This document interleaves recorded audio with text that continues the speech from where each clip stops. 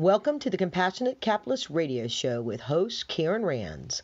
A compassionate capitalist is someone who invests their money into entrepreneur endeavors to bring innovation to the market and create wealth for all those involved.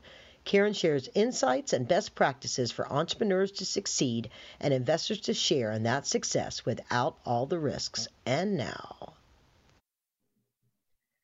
So great. Thank you so much for joining me, Karen Rands, for this Compassionate Capitalist podcast and video today. As you know, if you've been listening to my videos or my podcasts in the past, you know, one of our big things, and if you're new to it, one of our big purposes of this show is to propel this concept of getting more people to diversify their portfolio and include investing in entrepreneurs, the private capital into the private companies of entrepreneurs and gaining confidence in doing that. That's why I wrote the book as a primer, Inside Secrets to Angel Investing. If you're not watching the video, I just pointed to my book. And I wrote that as a primer. And then within that, I always, I try to get people to adjust to a new way of thinking, of not investing based off of emotion, but this process of due diligence. And I just did a podcast a couple weeks ago about due diligence and this due diligence tool. And it's always this thing. And a lot of times you have angel investors that say, well, the reason why you want to be in an angel investor group is because due diligence is easier because you got more people sitting around the table with different experiences. And it's still this sort of mamby kind of, I'm going to say mamby-pamby, but it's, it's a squishy way of going about making a decision about an investment when you can every investment has a level of risk in it. The perception of angel investing and venture capital investing is that it's one of the riskiest, but it doesn't really have to be that way. And so the reason why you're listening today is because my guest, Joe Milam of AngelSpan, has broken the code, so to speak. He is bringing Wall Street principles and disciplines in the way that they analyze stock picks and the way hedge funds end up always making a return. There's always, these certain ones, there's a methodology to it. And he's going to talk about how he's using that through AngelSpan to the benefit of venture funds, to the benefit of companies, and the benefit of angel investors, entrepreneurs that are raising capital. Because one of the things that I always coach entrepreneurs on is this thing called transparency. And there's a certain amount of expectation that public companies have transparencies because they're required by law as a public company, and private companies don't necessarily, they're not obligated to it. So the burden's on the investor to get that information out. But it's in the interest of the entrepreneurs to be transparent, but sometimes that can be a challenge. So reason why Joe is an expert on this, and he has both insights of the capital markets of Wall Street and the behaviors of venture capital and angel investors, because he sat at both of those tables. He sat at both sides of those tables. For probably 30 years, he spent time as a financial manager, analyzing public markets, working with the wealthiest people on how to grow their asset portfolios and their wealth. And then he's been an angel investor. He's participated in angel investor groups, all of those things. And he'll tell us more, but I want to say hello, Joe. Welcome to the Compassionate Capitalist podcast. Thank you for having me. And that was a very generous introduction. So, yeah. Absolutely. So Joe and I have been connected for a while through LinkedIn. And then we had the opportunity when I went to Austin, I guess it's been over a year now, to sit down and talk. And he was telling me, although he was very, very excited about the time. And I was like, wow, that's really ambitious. And he is, as you'll learn in listening to him on the show, there is no mountain that's too high for Joe to climb. And he really, truly is onto something that can change the marketplace for the better. So let's get into it, because here's let me ask you first. Is there anything you want to fill in the gaps about your background and your experience that to set the stage for what we're going to talk about? Yeah, I'll just give a little bit of clarity, some finer points for clarity's sake for some of your listeners or viewers that are familiar with my old industry, and where I did it, which I think is really important and contributes to context. but I was a fee-based registered investment advisor. We were an old school firm in that we actually did our own securities research and built portfolios for wealthy folks with individual securities. So it's a little bit of the old school way of managing money. Okay. I joined a firm in 1990 that was owned by a European bank, and then ended up taking the business over in 93 when my predecessor died of cancer. So long story short, the irony is we happened to be located right there at 3000 Sand Hill in the early 90s before the internet became commercialized and all hell broke loose in the angel and venture world. So as an old school money manager, as it's called, we had a front row seat to the modern era of the very things we're talking about. And it was really that background and that position, location, and timing that really informs a lot of what we'll be discussing today. Okay, very good. Great. All right, so now one of the things that I talk about in my book, I guess when I do the next version, I'm going to have to talk about it differently because I know new information now. But, we always talk about, this average of 10 companies. And in my book, I advise people that, when you figure out there's a process through the resource portal that we have that says, how much capital do you have to invest? If you're going to, and therefore you've got to, this stage of company based on the amount of capital you have and so on and so forth. But don't even get started if you're not going to do at least 5 companies and have the cash on hand to do, or plan to how you have the cash over a period of time to do at least 5. It's really 10, but I didn't want to scare people off, so I used 5. But the scenario that we always talk about with 10, and it's kind of been derived from the venture capital market, is that out of 10 investments, you're going to have 3 that go belly up, 3 that are going to be kind of like base hits, 3 that will do pretty darn good, but, and then the 1 that's going to hit it out of the park could make it all work. And the caveat on that is everybody's trying to pick the 1, but clearly that they have this as their example of what to expect. Nobody knows how to pick the 1. And so it's all about diversification and this idea of due diligence. And I always say, well, particularly when companies are raising capital, if you got seasoned investors, they've lost money on stuff because of this scenario.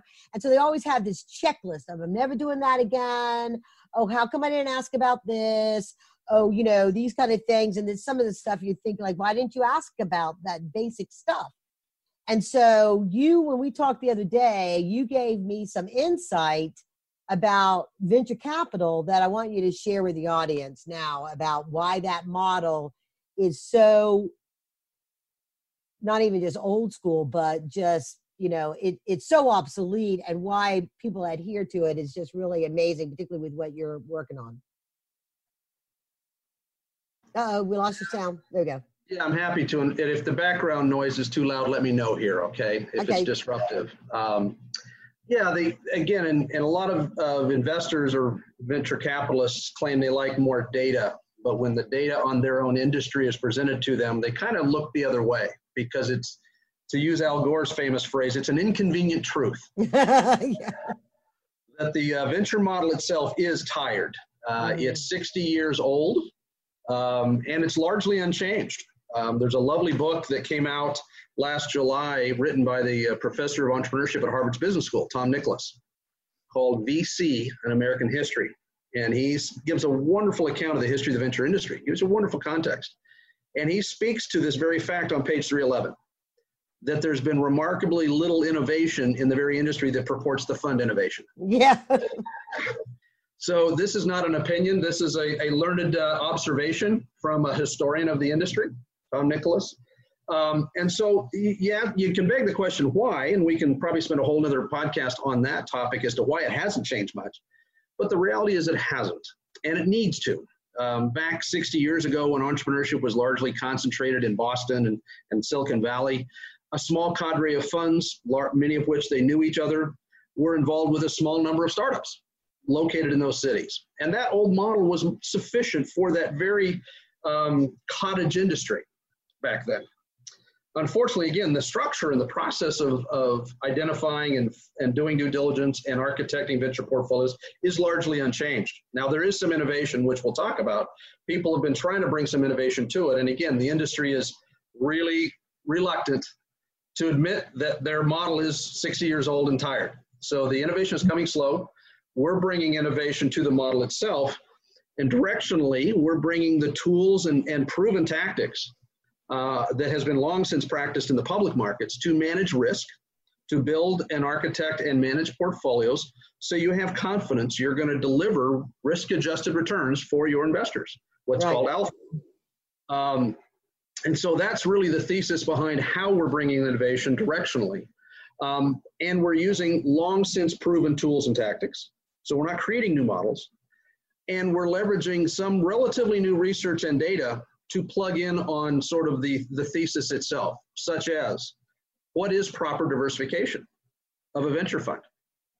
You know, if you think the work that's for years been accepted as sort of the de facto standard in the public markets is, if you had a portfolio of 15 to 20 companies, all of which were uncorrelated, that's enough diversification of individual holdings in a publicly traded portfolio. Right, meaning like they're in different industries, so they don't impact each other. That's right. The movement of one isn't highly correlated to the movement of another one. They need to be uncorrelated in their industries and their behavior patterns. That is proper diversification, because the goal of diversification is to manage what is called non-systematic risk, company-specific risk. Yeah. Okay. Mm-hmm. That's called non-systematic risk. Now, that's in the public markets. Now, you hear a lot of conversations in the private markets that if you've got 20 to 30 private securities in your venture portfolio, you're okay in your diversification, which doesn't even intuitively make sense, given that it's a lot riskier asset class. And that's only marginally more diversification. And so often these VC firms themselves have a thesis that they're investing around, which means most of the companies are highly correlated around that thesis. Yeah, right. They're just not properly diversified right. at a fundamental core. Now, what's shocking is, and there's lots of great research, 500 startups did some great research on this, by the way, and it was been confirmed by two other organizations. One is CircleUp, who's also, by the way, I want to give them a shout out because they're doing some really good research and bringing Wall Street-like disciplines, principally in their thesis is around CPG, or consumer products goods startups. But they're philosophically identical to what we're going to be speaking to today. Proper diversification. For a seed stage portfolio, that should have between 100 and 200 companies. Mathematically, that's been proven through very sophisticated Monte Carlo simulations using actual return data to optimize on the diversification without diluting the impact that a really good winner would have on the overall returns of the portfolio. So it's that balancing act of enough diversification without too much. Yeah. So I want to touch on that right now, and I want to make sure that folks listening that as you come through this, and we're going to talk about this how it applies to venture funds and individual investors and how they can benefit from this. But the whole goal of this conversation today, and the goal of what AngelSpan is doing, is to learn how to deploy capital with confidence. Without, there is a certain level, there will always be a certain level of fear of losing it, but there's a way to avoid the big mistake using the kind of things that Joe's talking about. And to that, the thing that a lot of times when you think about the traditional flow of capital, right, there's the seed stage and then there's the Series A, and usually VCs come in after that. And VCs, a lot of times, their philosophy is, oh, we got this $100 million fund, so we can only manage X number of companies in that. So therefore, we can only put 5 to 10 million. We have to do 10 million into it. Therefore, they have to be this amount of valuation, and so on and so forth, because they feel like they have to manage into the day-to-day operations. So they're naturally further up the food chain, if you will, and all this risk gets associated. And the reason why there's so much more capital deployed at angel stage versus VC stage, as far as number of companies, is because they kind of all go in their lanes. And what Joe's going to talk about with their approach, it really upends that whole philosophy and takes that risk out of how you invest in the seed stage and then build your portfolio to do this mitigating risk piece of it that he's going to talk about. So I wanted to set the stage on that and kind of remind people that, because sometimes I'll talk to entrepreneurs and they'll be like, oh, I just need a VC. And it's like, oh, well, you're too early to get a VC because a VC is going to invest this amount of money. And that's more than what your whole company is worth right now. Right. So roll into this philosophy. And also, you know, Austin is a real hotbed of venture, of angel activity and entrepreneur startup that, you know, it's a very dynamic ecosystem there, but you're also very tightly coupled with, you know, you mentioned 500 startups and these other ones, and I think Y Combinator and these other things that you've been involved with. So you know the mentality out in Silicon Valley. And as you go into that, I want you to address this idea of, you know, the celebrity VCs, right? Where there's some of them, part of the panache is that they know how to pick them. Right. And that's why people put their money with them. And it's sometimes they just kind of got lucky. They kind of got into the right thing at the right time, because who knew that Uber would have been what Uber is or whatever, you know, at that time versus something else. You know, it's like, oh, they invested in company A and not company B, and company A happened to win. Right. And so there's so many of those intangibles. And I wonder how much that keeps the industry where it is versus embracing some of the innovation and best practices. Well, let's talk about that. Yeah, I think you've opened up that can of worms with that last question, and I think it's an important point for your listeners, because to the phrase you use is celebrities, the celebrity culture, and I think that entrepreneurs and others, when they hear somebody's a VC, they instantly give them far more legitimacy or credit, or presume they have far more investment experience and acumen than they do. The venture industry itself, even though the National Venture Capital Association, the organizing body of the industry, it's been around since '73. The VC industry itself still is an apprenticeship. It's like a guild. An apprenticeship. It's not a profession. And what I mean by that is there are no professional standards, no formal training, no formal industry provided certifications, curriculum to show you how to even know what non-systematic risk is and how to manage it. What are the proper levels of diversification? How do you manage the number one risk of investing in this asset class? Number one, and if you ask most VCs, they wouldn't know it or would admit they know it. And that is simply timing. And everything else is perfect, and something like COVID shows up, or right, or the founder of a company who did all this great research on got caught for sexual harassment, or divorce, or death, so these are all that's called systematic risk. Timing risk is the number one thing that defines the success or failure of an individual company's outcomes and the asset class itself. Just like in the public markets, you could have built a perfect portfolio of stocks in late February, and a month later, your portfolio got crushed. Right? Right. Mm-hmm. You could have done perfect research, perfect diversification, and your returns got crushed.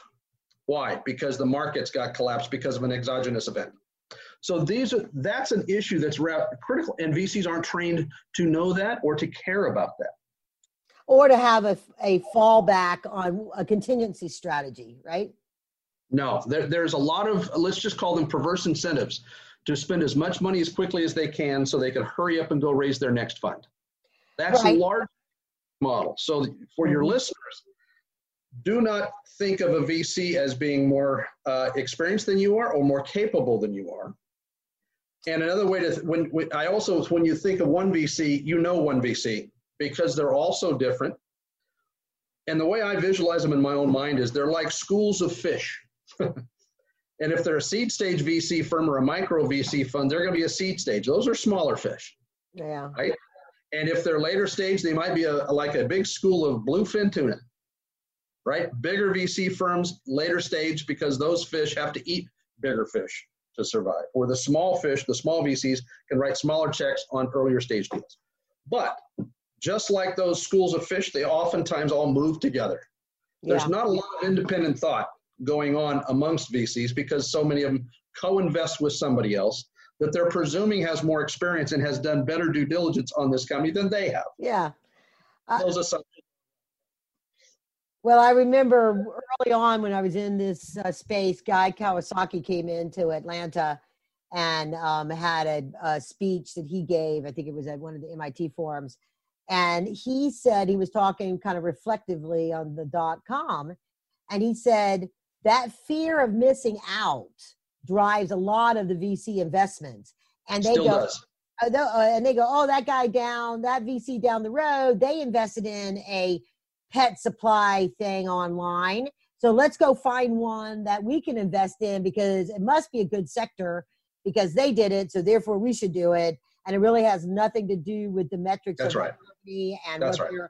their revenue model is going to be or what, or is it right or wrong and all that stuff. So let's get into this idea, and it kind of folds into due diligence piece, right?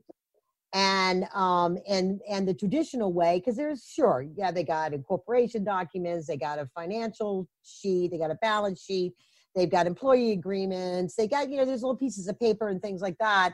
They got an IP, a patent applied for, a patent pending, these kind of things. And you described it so perfectly the other day about comparing it to, building a company with building a house or a building. So, share that, please. Yeah, and I think you bring up an important point that, and I like to, my mind thinks in pictures, so I'll try and speak a little bit in pictures or metaphors, is that businesses are almost like cars, right? You got to have the tires, the engine, the transmission, the brakes, the roof, the windows, all those sorts of pieces. And that's like having your corporation papers done and your employee documents in place and all those sort of organizational infrastructure components. Money is like the gas, right? And the engine and the torque of the engine and the velocity of the forward movement of the business is like what gear they're in, almost like what stage of the startup life cycle they're in. So again, in terms of, and just like a car, that's sort of like a business, but to build that business is not unlike building a building. You've got to build foundational work first, get your corporation done, get your term sheets, your legals done properly, get your books set up properly, get some good outside counsel to make sure that doesn't get screwed up and you can't hide anything, right? That's the absence of transparency and all those sorts of things is what allows for bad behavior to materialize. And each stage of those are important value creation milestones, even though they're not reflected in income, revenue, expense, stuff like that. They're just salaried expenses oftentimes and vendor expenses. But they're still converting investor cash to value inside this construct of this idea that will eventually become a building or a business. And that business then, as it's building its pieces, it's sort of adding both gears and cylinders to the engine, right? Early stage, seed stage, you got one gear, you're trying to get a little bit of forward momentum. Not even very quick, you're just trying to get it to move forward. And then once you get a little bit of cash, you prove you're actually able to deliver something that somebody was willing to pay for, right? Then you want to add some more cylinders to that engine, build a bigger gas tank, add a couple more gears by raising more money so you can move forward faster with more velocity and more girth, more mass, if you will. So these are sort of the metaphors, but each of those stages are absolutely important stages. For an investor, to make sure that you are going to minimize your chances of that car never completely getting built or never moving forward, you want to manage risk. Don't think of how fast that car is eventually going to become. It's going to be a Ferrari and it's going to go 200 miles an hour and I'm going to make a ton of money off of it. What a really silly assumption. Yeah. You don't even know who's going to be driving that car. That CEO is rarely the CEO that's going to be driving it if it ever gets to that point. So right. You're making so many emotional assumptions, wishful thinking, greed, fear of missing out, whatever you want to call it. They're generally emotion-driven rationalizations for writing too big a check too soon in that life cycle of that company. Yeah. It's just. It goes to that term. I remember the first time I heard the term dry powder. I was like, dry powder?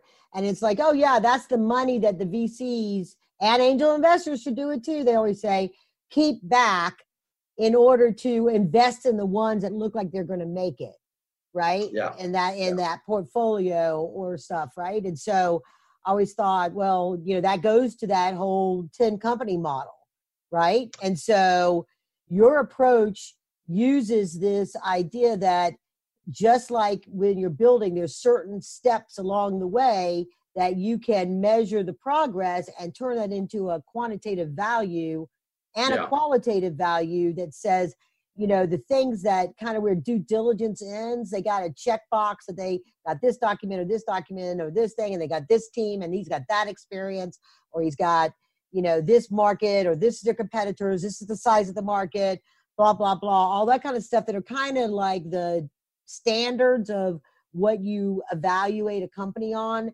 when they're first kind of getting started. But it's really what happens after that is whether your investment's going to tank or not. Those kind of things are kind of, you know, it's sort of like, it's the checklist. It's just a checklist. It doesn't really, it's not a predictor truly of where they're going to go. So if you know, you like the idea, you like the passion, and this comes back to what compassionate capitalism is. If you like the passion of that entrepreneur, you love that, you like it, oh my God, I really can't believe nobody else thought of that product. It totally makes sense. And so there's that emotional side of it. But the capitalist side of you says, I'm going to check these boxes. And I got this. And then you're kind of like, all right, cross your fingers. Let's hope, you know, it's rolling dice. Let's hope that this thing works. And your process is a little bit different. It takes it to a whole nother level of, you know, providing analytics to be able to know where do you go from there. And even within the context, like I'm fascinated with the fact, and I've seen some of this with artificial intelligence things, but they didn't have the history that you have to be able to create that risk model that says these are the scores and the things that will work because we have this history of what we know what has worked. Well, one of the best metaphors for, or parallels, I should say, is that whole concept of Moneyball. Because if you understand how that evolved, it was the old baseball scouting infrastructure where those in the field scouts who were able to convince the major league team owners to pay their salary because they know how to spot a good deal. Yeah. And they need out in the field because they've got contacts and they've got a Rolodex and they got a network of people out there helping them find those hot deals of baseball prospects. And notwithstanding the historical track record of that scouting system being really bad, right, getting them to the teams to sign a high school pitcher to an ungodly dollar amount because you don't want to lose this one because your competitor's going to get them. Fear of missing out. Yep. And those outcomes are just consistently wasted dollars, where Moneyball comes in and says, wait a second here. Don't trust the optics or those perverse incentives of people who think they can pick winners. Right. Use data and take a portfolio approach to the team.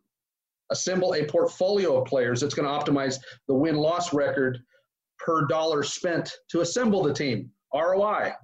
Right. What a concept, right? And that's really the concept. So now if you take out baseball scout and put in venture capitalist, it's almost identical. The perverse incentive there. Good example. The team owners are the investors, the LPs. We know how to spot deals. I've got a Rolodex. I got people out there. I'm connected to the network. And trust me with your money because I'm going to spend it well. Notwithstanding the track record and the data. And so when you take a half step back and as an investor are willing to acknowledge the fact that you can't pick winners, that's a hard thing to admit because it's a lot of fun to think you can. It's really good for the ego and it's fun to get in there and ask those questions and try and forecast what the future might look like and then place some bets on green and red and black. Which of these companies might really have an impact on the future. But the reality is that doesn't result in good investment outcomes. So if you want to gamble, go for it. It's fun. But if you want to be serious about it, first you've got to manage risk. Risk oftentimes of your own decision-making process. It's called decision risk. It's one of the biggest risks in consistently delivering investment results. Right. Some of your listeners, I think you've spoken, are some high-calibered CEOs or retired CEOs and the like. Well, if they had a pension plan, they had consultants that would go out and find money managers to manage those pension plans. And the rigors that those consultants went through to hire the money managers of the retirees' pension plan for those companies was unbelievable. Mm-hmm. And diversified across styles. Each one of those money managers had broadly diversified strategies with track records, risk management mechanisms in place. That's how serious money is managed. And what we're suggesting is you can, as an individual, start deploying some of those basic blocking and tackling things from a risk management perspective first. And the number one thing is to require evidence of transparency from any startup you're going to spend any time with. Full Right. stop. Full stop. don't invest in any company that can't give you 3 monthly updates from the last 3 months on what's going on inside the business. It is one of the most powerful risk management tactics any investor can make in this asset class. Yeah. Well, I'm going to flip over to a chart that you have in a presentation. If you got, and if any people that are listening in the show notes, there's a link to some presentations, some videos that explain a lot of this in more detail than the time we have here to cover it. And also the presentation, just a couple of charts that I'm going to show here. And this one is that idea of transparency and the kind of reports that you use that show. And then I'm going to flip as you're talking to the one that shows the building your portfolio, so you can tag team on those that show this is how you go. I want them to see these reports you're talking about that are transparency and what you do that helps an investor decide, do we do the next investment? How do we go about doing that? Okay. So what does proper transparency look like? Yes. Right. And it is, I have so many companies that I've worked with over the years that they couldn't raise that next round or go before they went to the VC and interim round with angels because they had not been transparent.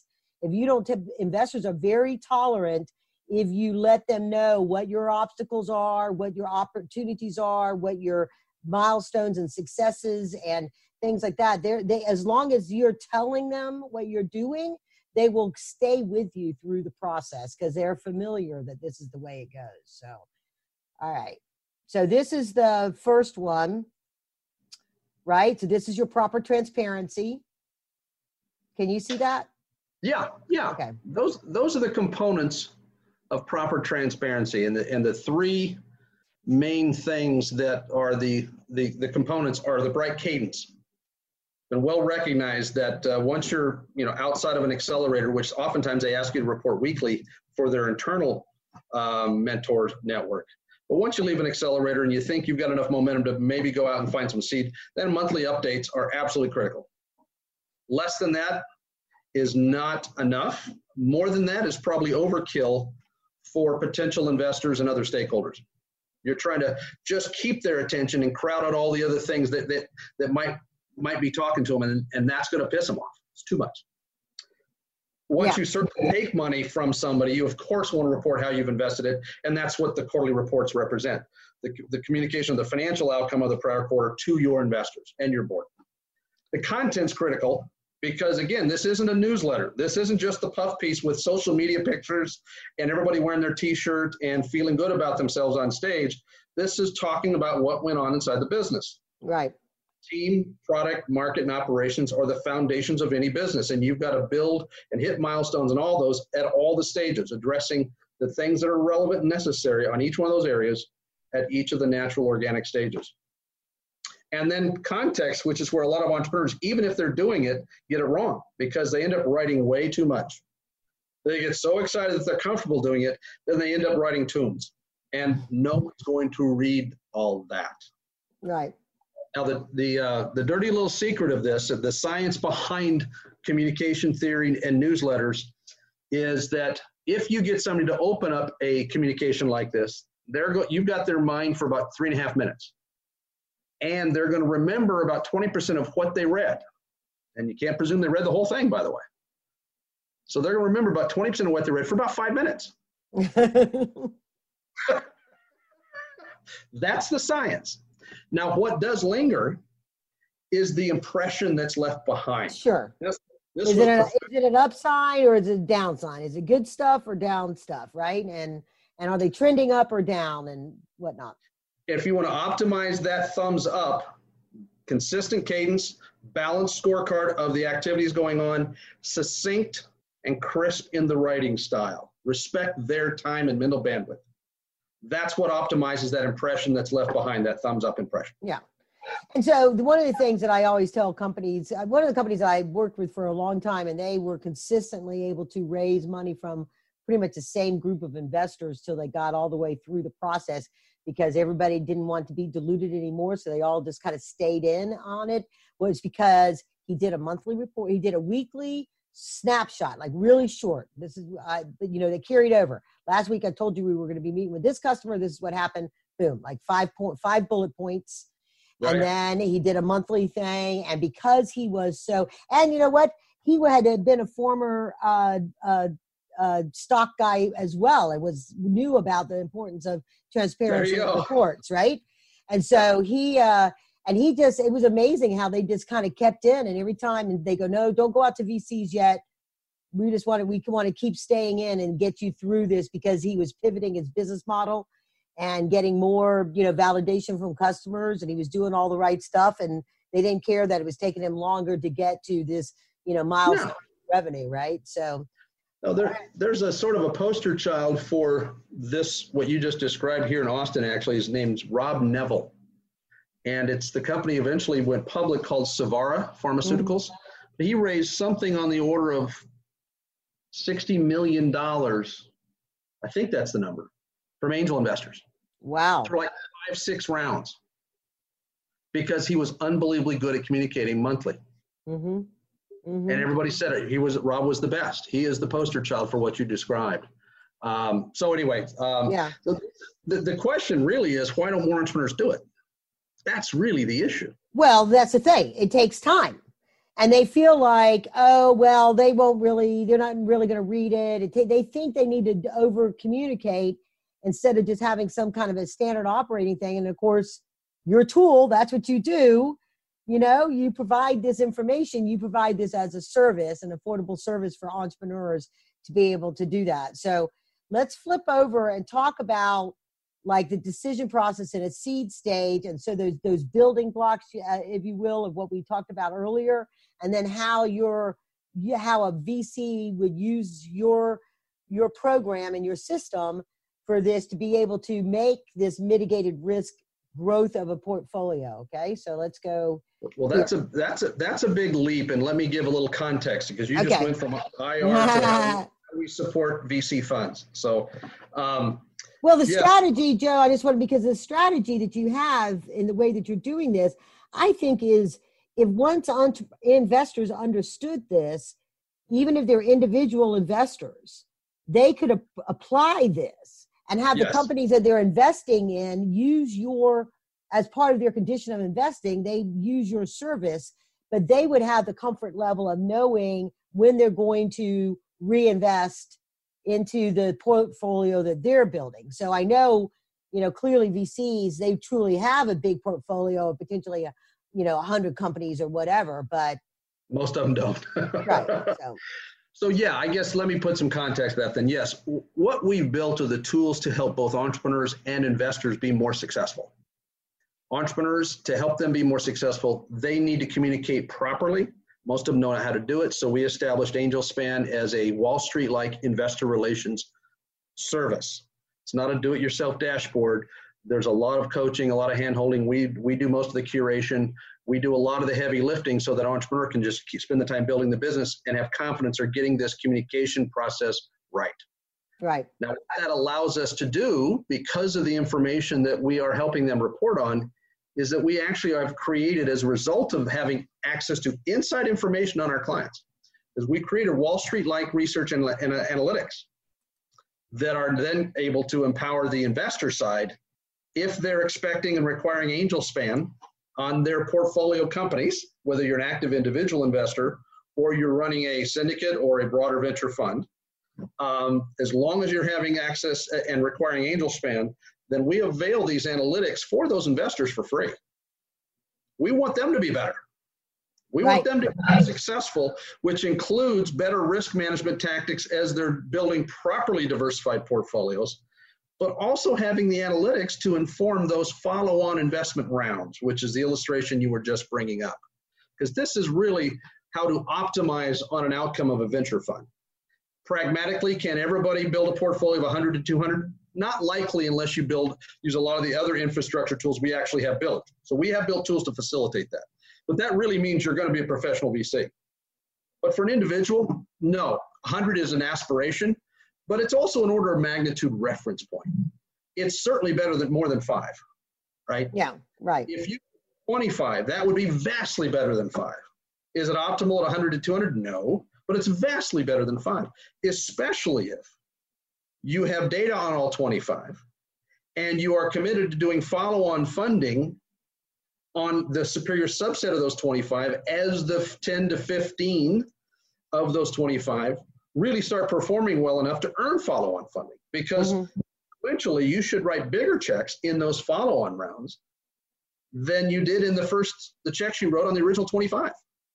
Okay, so let me ask you within this context, is it says, because a lot of times the follow-on says, okay, they've got this many eyeballs or they've got this much revenue and therefore they can grow faster, we give them more money, and revenue becomes the criteria or some metrics like that.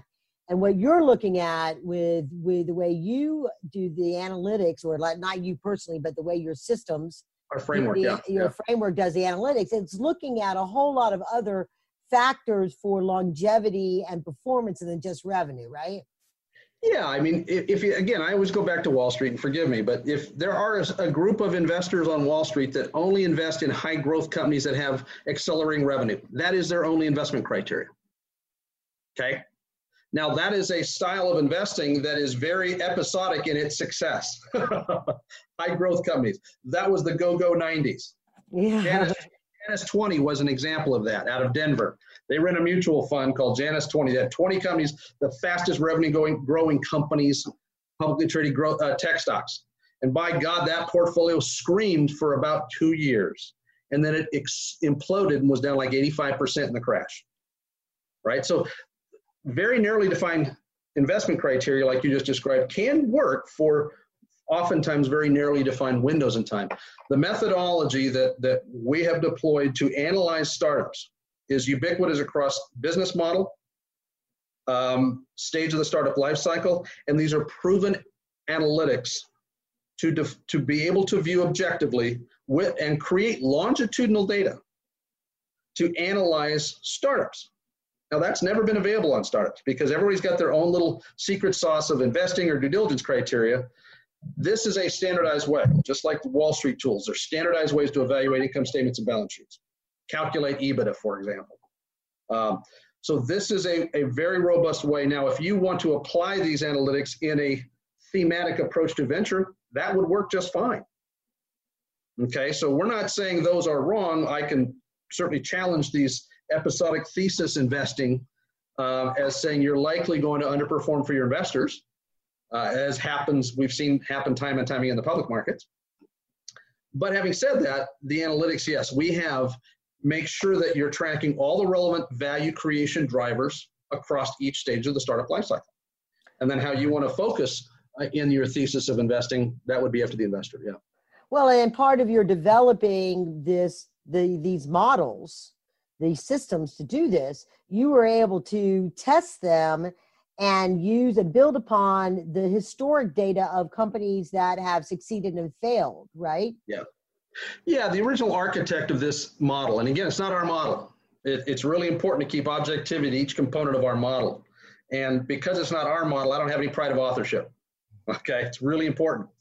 But the model itself was built by Gordon Bell and working with Coopers & Lybrand, the old accounting firm that got absorbed into one of the big four, and a gal named Heidi Mason, who Gordon met years and years ago when he was at Digital Equipment Corp. He was the inventor of the mini computer, actually.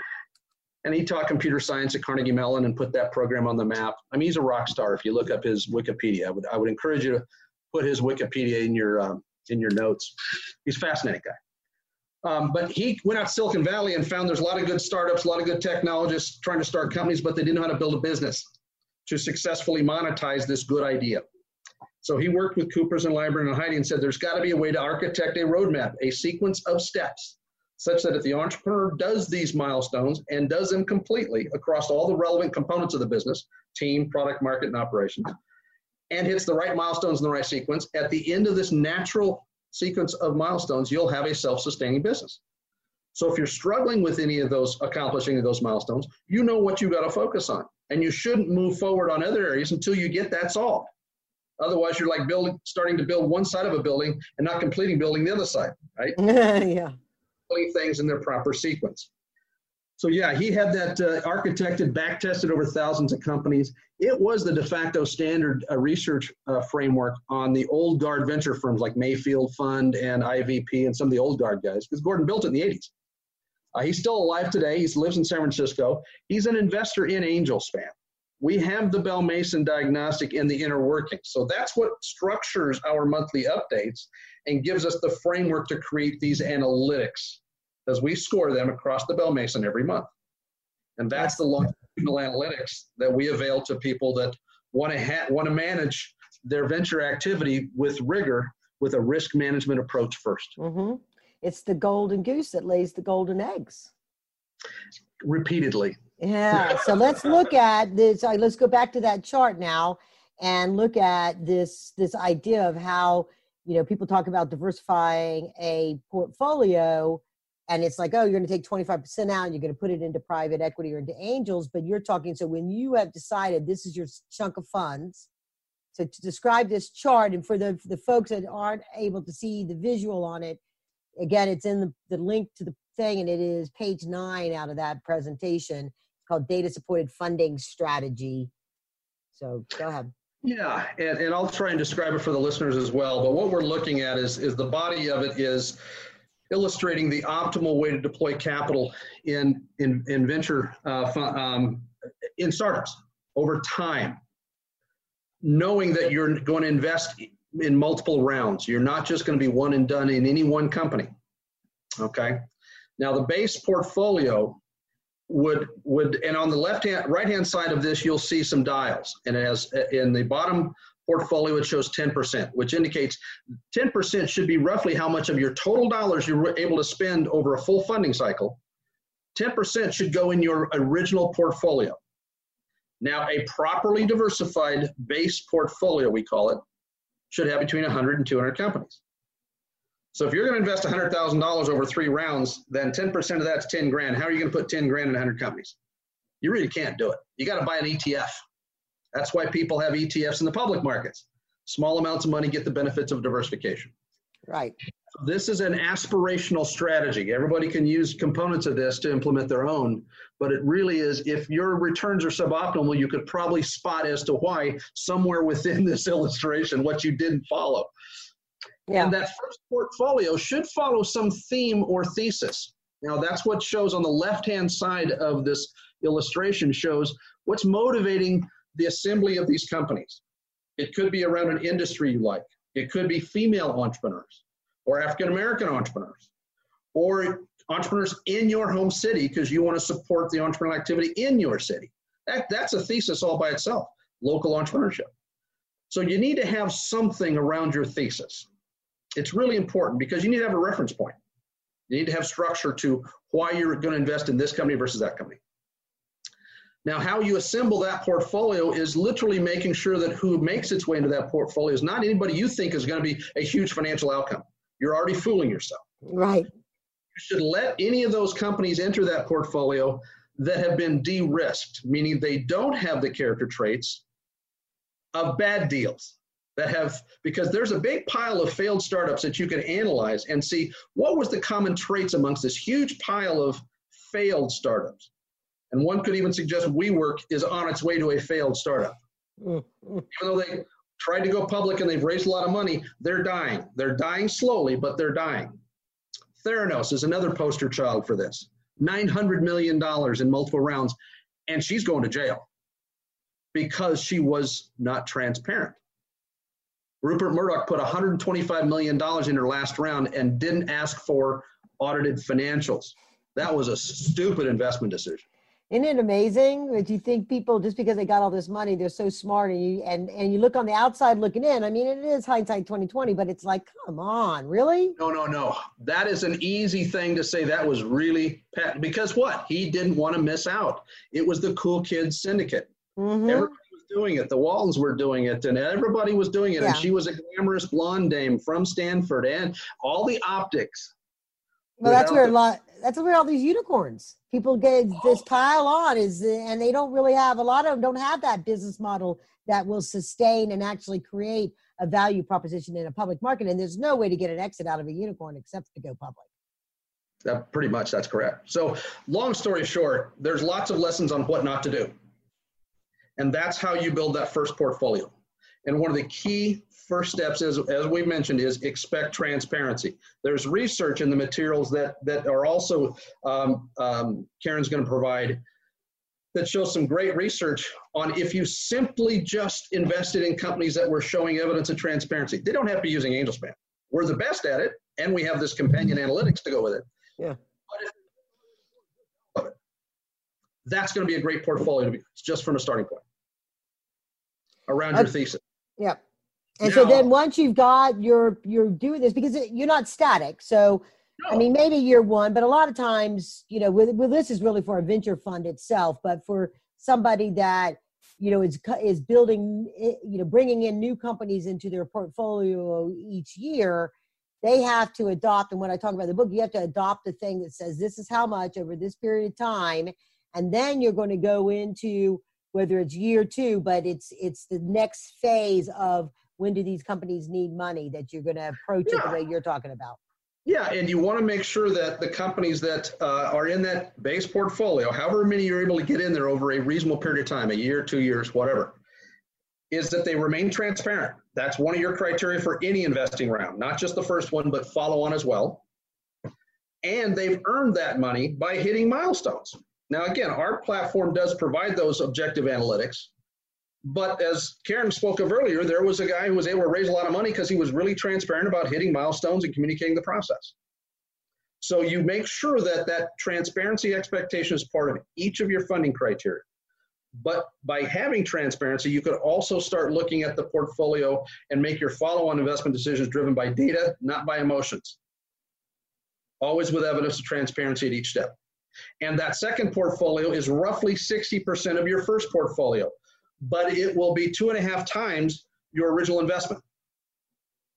Now, the reason that you make bigger bets sequentially as the portfolio gets more concentrated, that's right out of poker betting. It's called the Kelly criterion. It's a mathematical truism to optimize the return on all the capital deployed in a world of imperfect information and uncertain outcomes. Poker. How do you optimize on all your bets, knowing that you're not going to just place a few bets and then walk away from the table? It's called the Kelly criterion. So once you start getting an information advantage, i.e. transparency from companies and they're performing, you start making bigger bets. And then you just do that again as they're going after roughly their B round. And that's where your big dollars are invested in a concentrated portfolio that will result in being about 20% of that original portfolio. But it's the best 20. And best is defined over time with data. And now you can have confidence to place the biggest bet there because you now have an information advantage. And you've had the timing risk largely mitigated. The number one indicator of success or failure is timing. And because these are still performing, as evidenced by the transparency in the data, you've now shown you've managed timing risk. And you've maintained diversification at each step. Now, again, optimal diversification would be between 100 and 200 at the base portfolio, your seed round, if you will, between 60 and 120 at the A round, and between 30 and 60 at the B round. That's optimal. Pragmatically, that's hard to do right now unless you had a huge population of startups all using AngelSpan, which we don't have yet. We will soon. Okay. So I see we're kind of rounding the end here of people's potential for listening.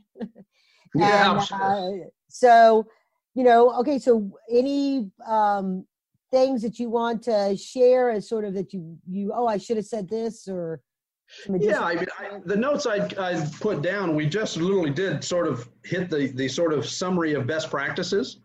Diversification, expect transparency, diversification, dollar cost average, which sequentially higher bets. That is how you can optimize and deploy capital with confidence. The one piece that we haven't talked about, and it's an interesting subject that I've been lecturing for over 20 years on these tax laws around angel investing. And I've lectured CPAs, big family offices, Wilson Sonsini's office, both here and in San Francisco.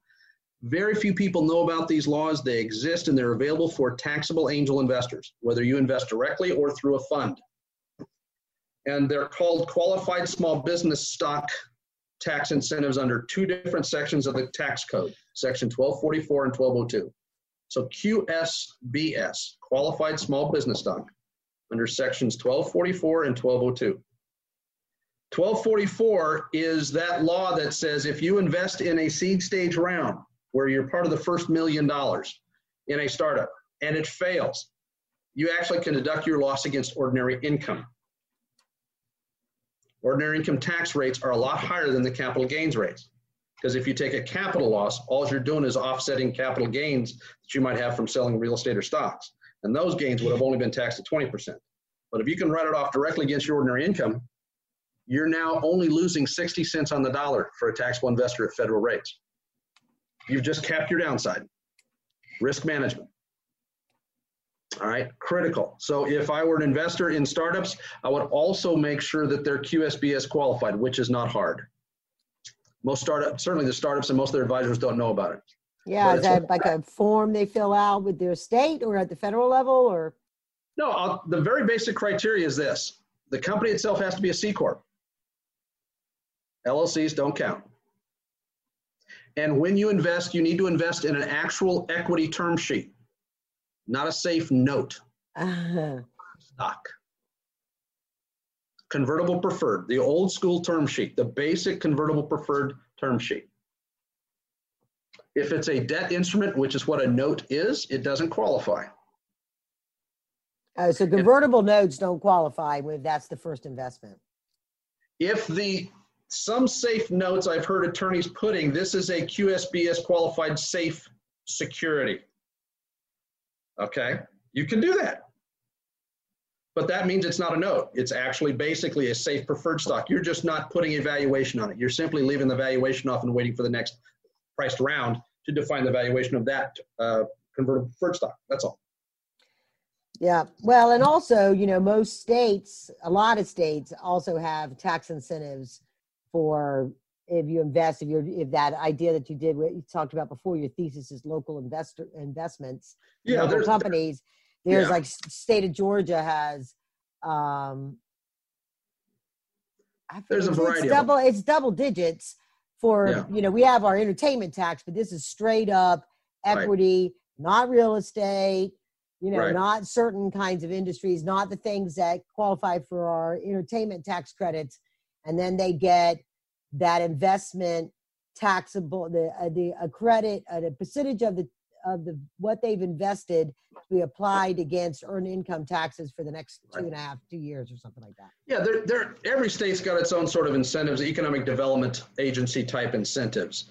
These are specific at the federal level. They've been around. 1244 has been around since 1958. Yeah, and you're right.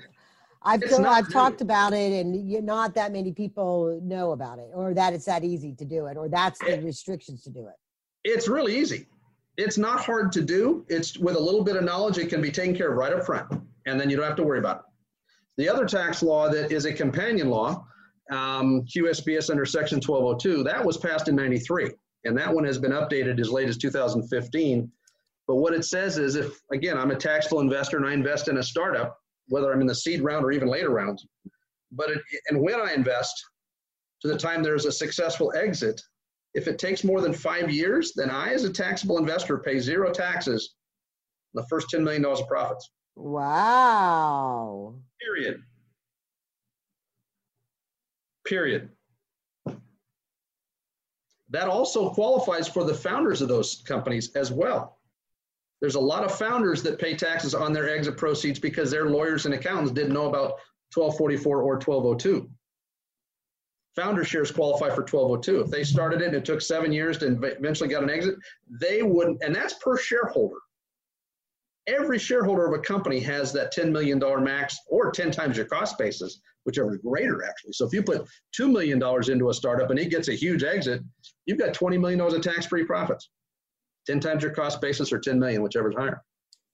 So in those scenarios, so say somebody raised a friends and family round and then they go out to raise their first outside round. And again, assuming that they are, let's go back to talking about it. Assuming that they are doing it these ways, is there any anything prohibiting them from being able to execute that if they didn't start that way because they started as an LLC and they did their convertible note and that kind of thing. And the next round, they do it as they convert it to a C Corp. They're doing this preferred convertible. And so the ones that are in that particular round, not this other round, can potentially participate in that kind of a tax break. Well, again, there's two laws here we're talking about. 1244 is what de-risks the earliest investment into the company. And that, So it's that's the first 1 million. That's right. that's the first 1 million. So under your scenario, if it was an LLC and it raised $250,000 as an LLC from friends and family, then they convert to a C Corp and raise another 2 million. Because they had already raised $250,000 of outside money. The next $750,000 qualifies for 1244 of that $2 million raise. Okay. All right. Now let's take, so that's 1244. You have to be a C Corp at the time of investment, and it's only for the first $1 million. So if they raised $1.5 million as an LLC, then nobody gets 1244 coverage. Okay. All the time. And that's bad legal advice and bad tax advice. Period. There's no excuse for it. Especially for those early investors, they got screwed. I've worked with a CPA who did the modeling that says, wait a second, if you take the operating losses that flow through the LLC model to the founders who don't need them, they're not making any money, by the way. And founders own most of the company, so they capture most of the NOLs through that LLC structure. And they don't need the write-offs. They're not making any money. Right? That's always the justification. Well, the operating losses flow through the investors. Yeah, but most of them go to the founders, and they're not making any money. They don't need them. Right, Okay. because they're the largest shareholders. So They don't need them. It's bad advice. And if you literally model an LLC versus a C Corp, because the net operating losses get retained inside a C Corp that shelters future profits. So once they turn cash flow positive, those NOLs that were carried forward, you now have tax-free cash flow because it's sheltered by your carry forward NOLs. So again, there is no justification for the advice entrepreneurs get. If they could qualify for a QSBS, they should do it so that the earliest investors get the 1244 risk mitigation. Now, back to your question. If that company converts from a LLC to a C Corp and raises money, those original investors that were in that convertible note that convert to at the C Corp conversion, their clock starts ticking right then for that tax-free profit window of 5 years. So that becomes the date that the clock starts, and they have to hold it 5 years to get the tax-free profits. It doesn't go from when they originally invested in the LLC safe note, but when it converted to the C Corp. Okay. Wow, that was a great golden nugget there at the end for everybody. So It's really valuable. And Yep. you can go back to your taxes. You could probably go capture you probably paid too much in taxes on your gains and losses on your angel investing just by bringing up QSBS to your CPA. And watch their face, because most of them don't know about the law. I've embarrassed a lot of CPAs on this. Wow. Okay. Well, gosh, I think this has been an exciting conversation.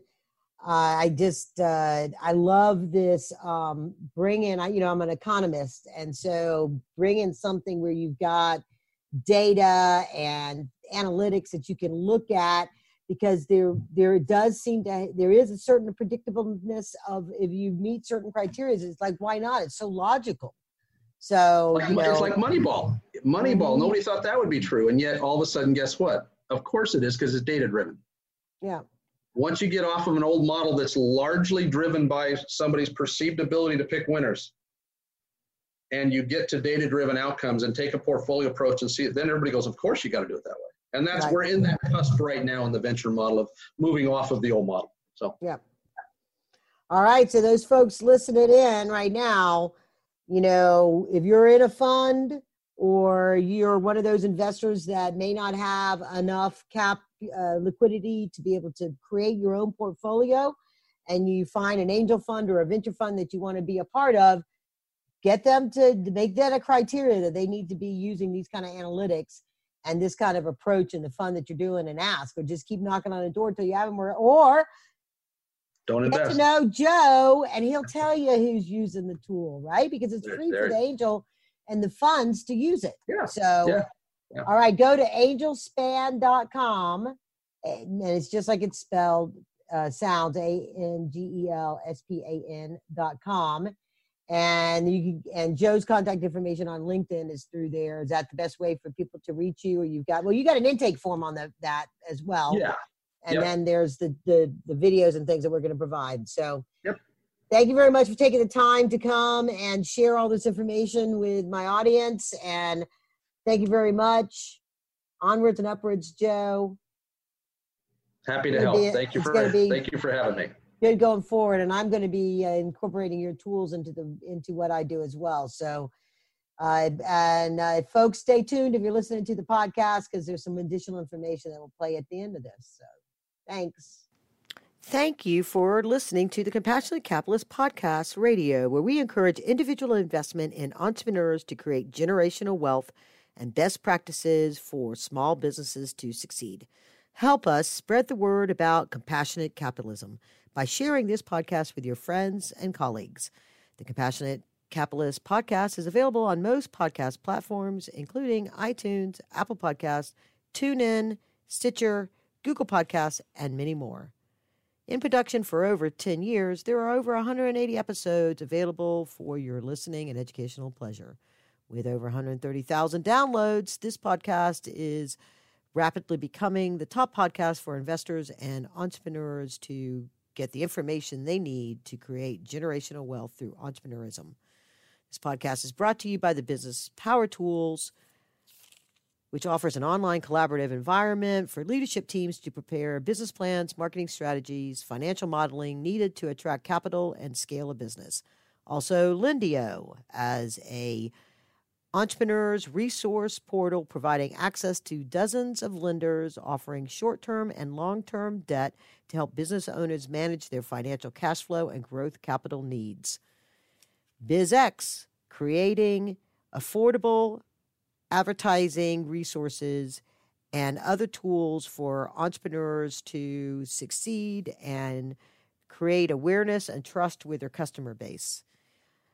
And Launch Funding Network, part of Cougaran Capital Holdings. It's a network of hundreds of angel investors, investor clubs and networks, venture capital firms, private equity funds, family offices, investment bankers, and lenders. Please visit KarenRands.co to learn more about the Launch Funding Network and our sponsors, and to sign up to get our Compassionate Capitalist coffee break and learn more about how we can help you succeed.